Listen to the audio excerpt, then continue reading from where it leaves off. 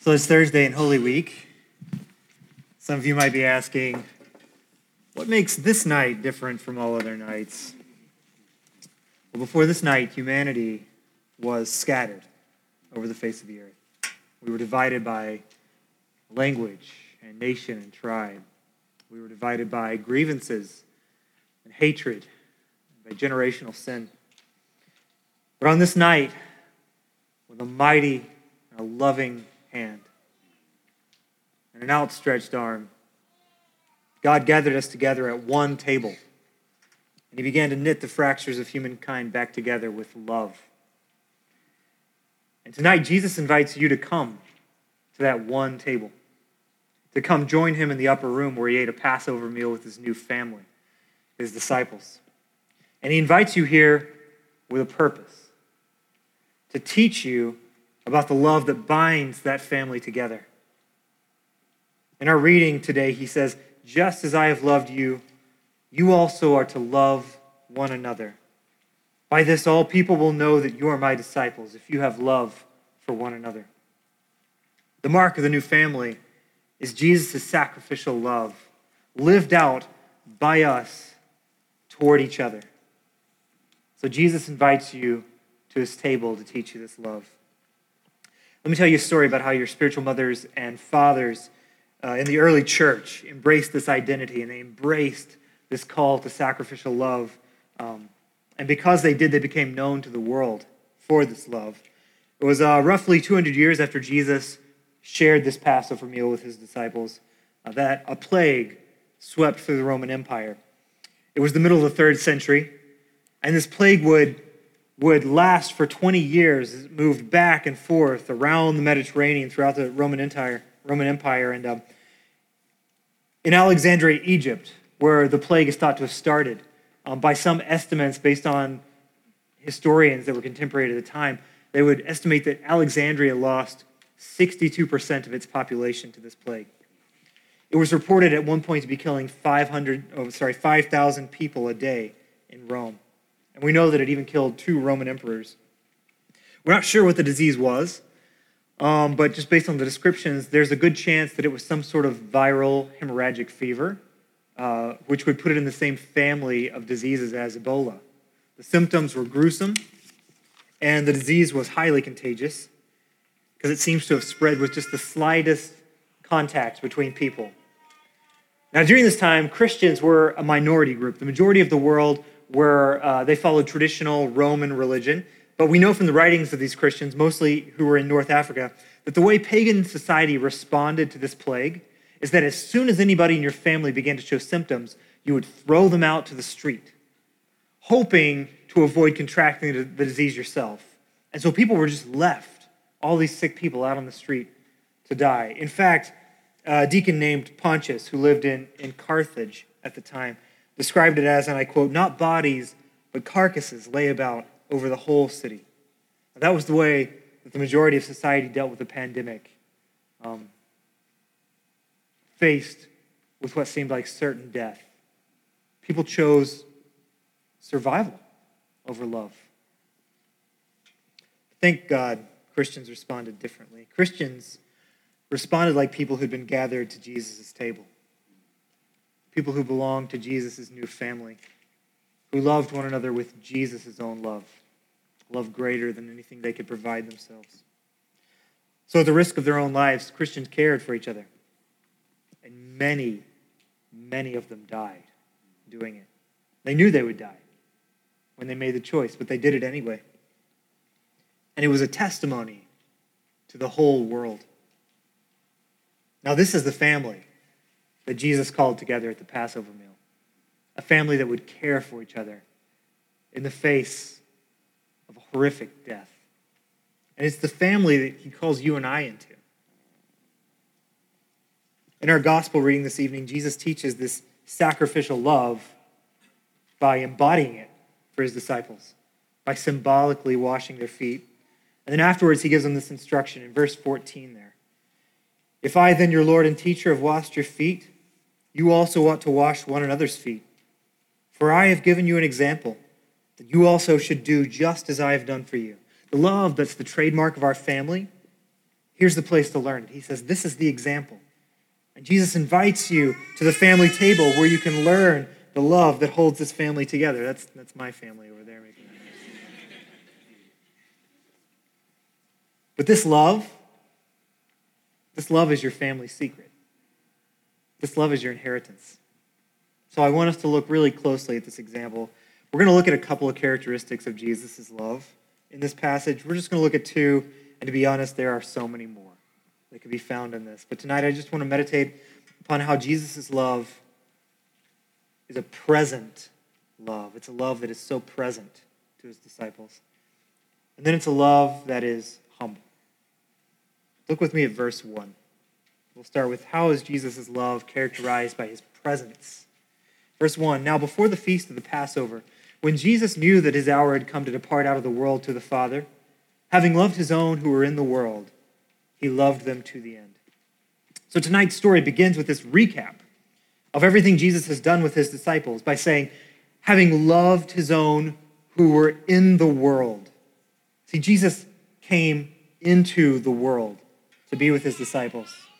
He came from the Father because Jesus is God. He's uncreated. He's the second person of the Trinity.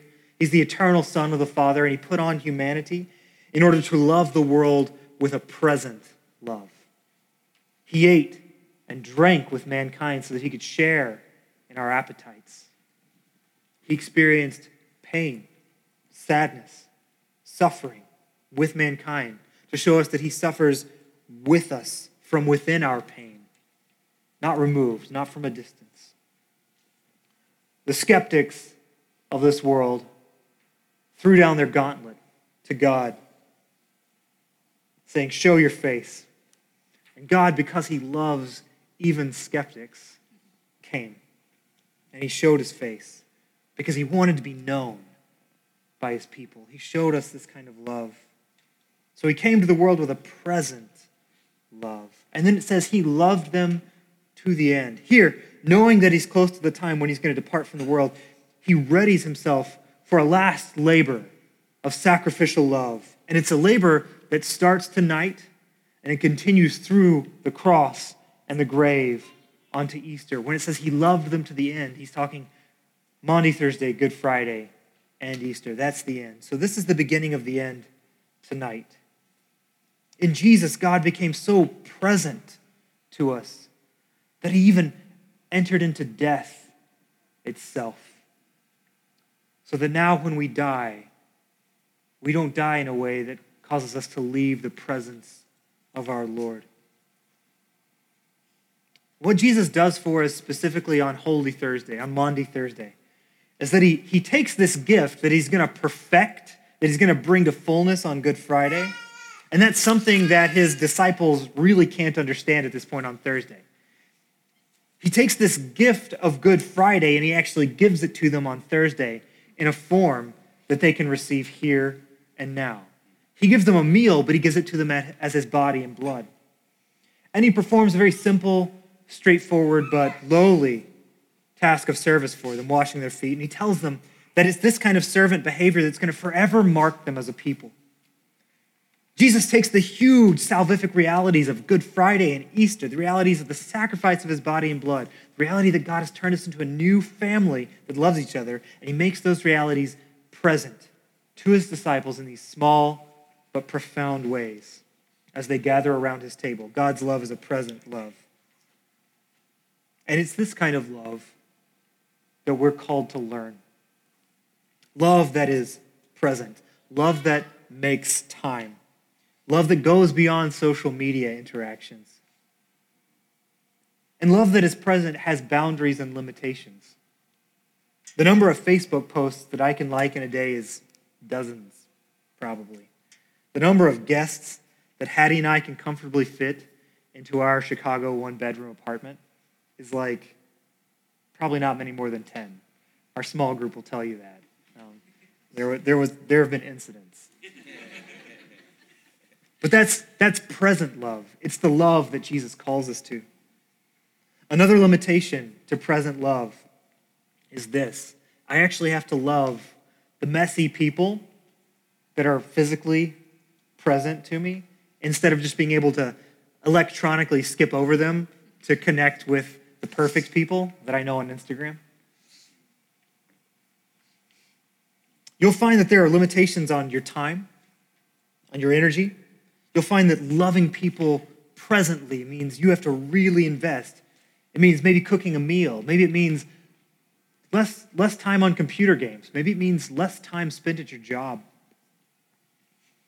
Hattie and I have been so blessed by the love and support that we received from this community when our son was born. People brought us meals. People sat down at the table with us and shared meals with us. People loaned us clothes, a very physical and necessary reality. Loaned us clothes for the boy. Maundy Thursday teaches us that the big sacrificial love of Jesus, the love that he showed us on the cross, is the same love that binds us together in these small ways as we love each other presently. And one of the main ways that Jesus' love is still present to us today is in the church, when we are present to one another in love. So God's love is a present love.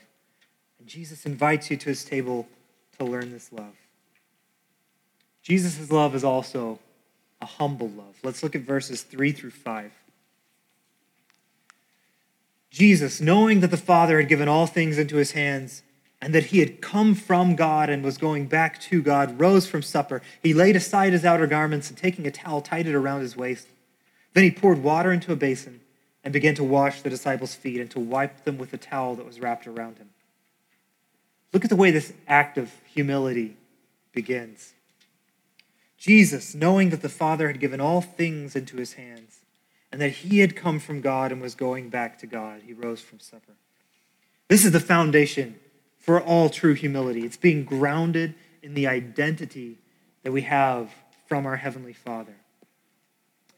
There are moments when I have tried to assert some other identity besides the one that I have received from my Heavenly Father, whether that is some identity that I feel like I've received from going to school and getting degrees, or maybe it's some identity that I've given myself because I think I'm really good at something, and so I think that means I should be identified as that and affirmed as that. And in those moments where I've tried to live out of those other identities, they're filled with puffing myself up, with grasping for affirmation. And I just wish that I could have those moments back. Because there are these other moments when my soul is able to rest, knowing that all things have been given into Jesus' hands, and that I am in Jesus, and Jesus is in me, and that I am going back to the Father. And in those moments, God is like a fortress for me. I don't need to fight. I don't need to assert myself. True humility comes from that place of strength. It's not our own strength. We are actually very weak, but it's God's strength. If we're going to learn this humble love, our starting point is to know the Father as the source of our identity, our strong rock to keep us safe. Jesus knows his identity in the Father, and that moves him toward humility. Look at verse 4 with me. Jesus rose from supper.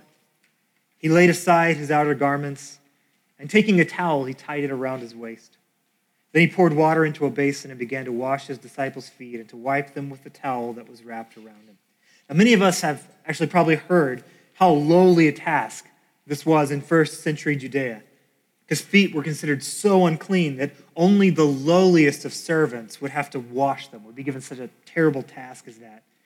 And not only that, but look at the emptying of himself that Jesus undertakes. It says here that he rises from supper. And that's significant because a part of the Passover Haggadah is that Jews actually recline at table during the Passover liturgy because they're no longer slaves in Egypt. They don't have to serve at table, they recline. And Jesus, instead of taking what is rightfully his, he stands up. He stands up at the table like a servant. He lays aside his outer garments. He takes off his nice clothes, and now he's half dressed, the way a servant might be. And he begins to wash their feet, to do this task that none of his disciples wanted to do. And it's actually really telling because Peter is willing to say, Lord, don't wash my feet. But you'll notice Peter doesn't say, Lord, here, let me do that. No, none of them thought that this was good enough for them to be doing.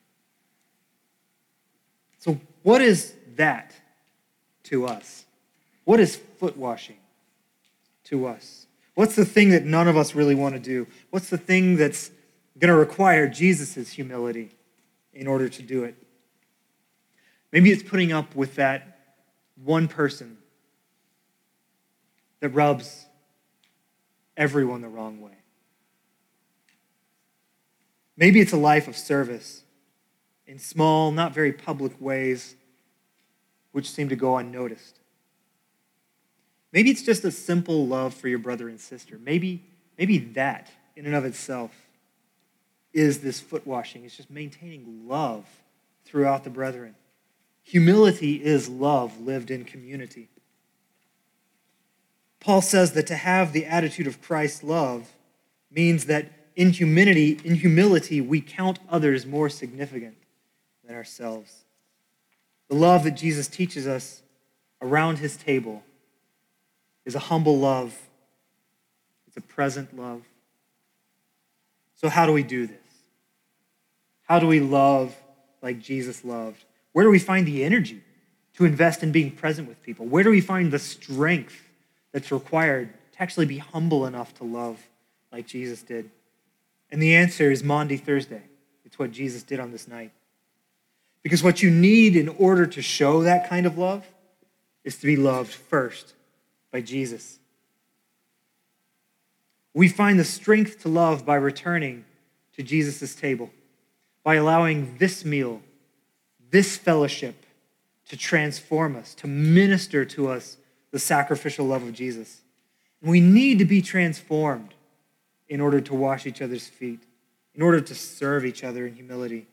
And when we receive that love, when it transforms us and turns us outward, amazing things happen.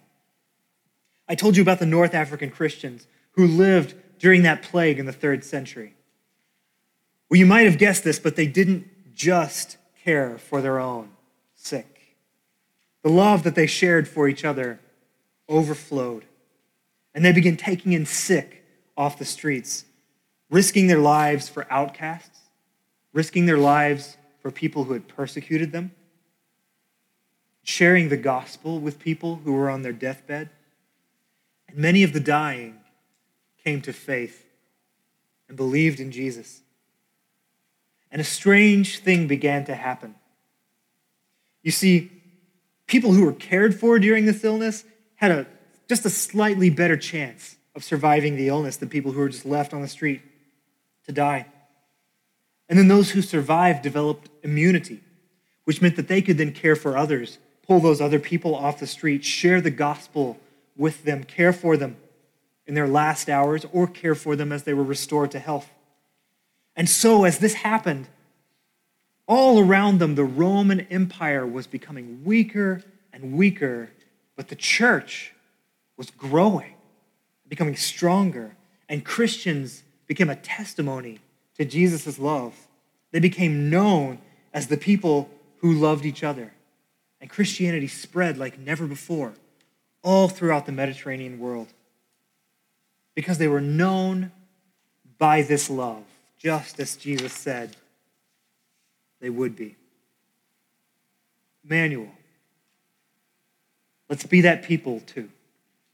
Come, gather to this table, learn the love of Jesus, and share it. In the name of the Father, and of the Son, and of the Holy Spirit.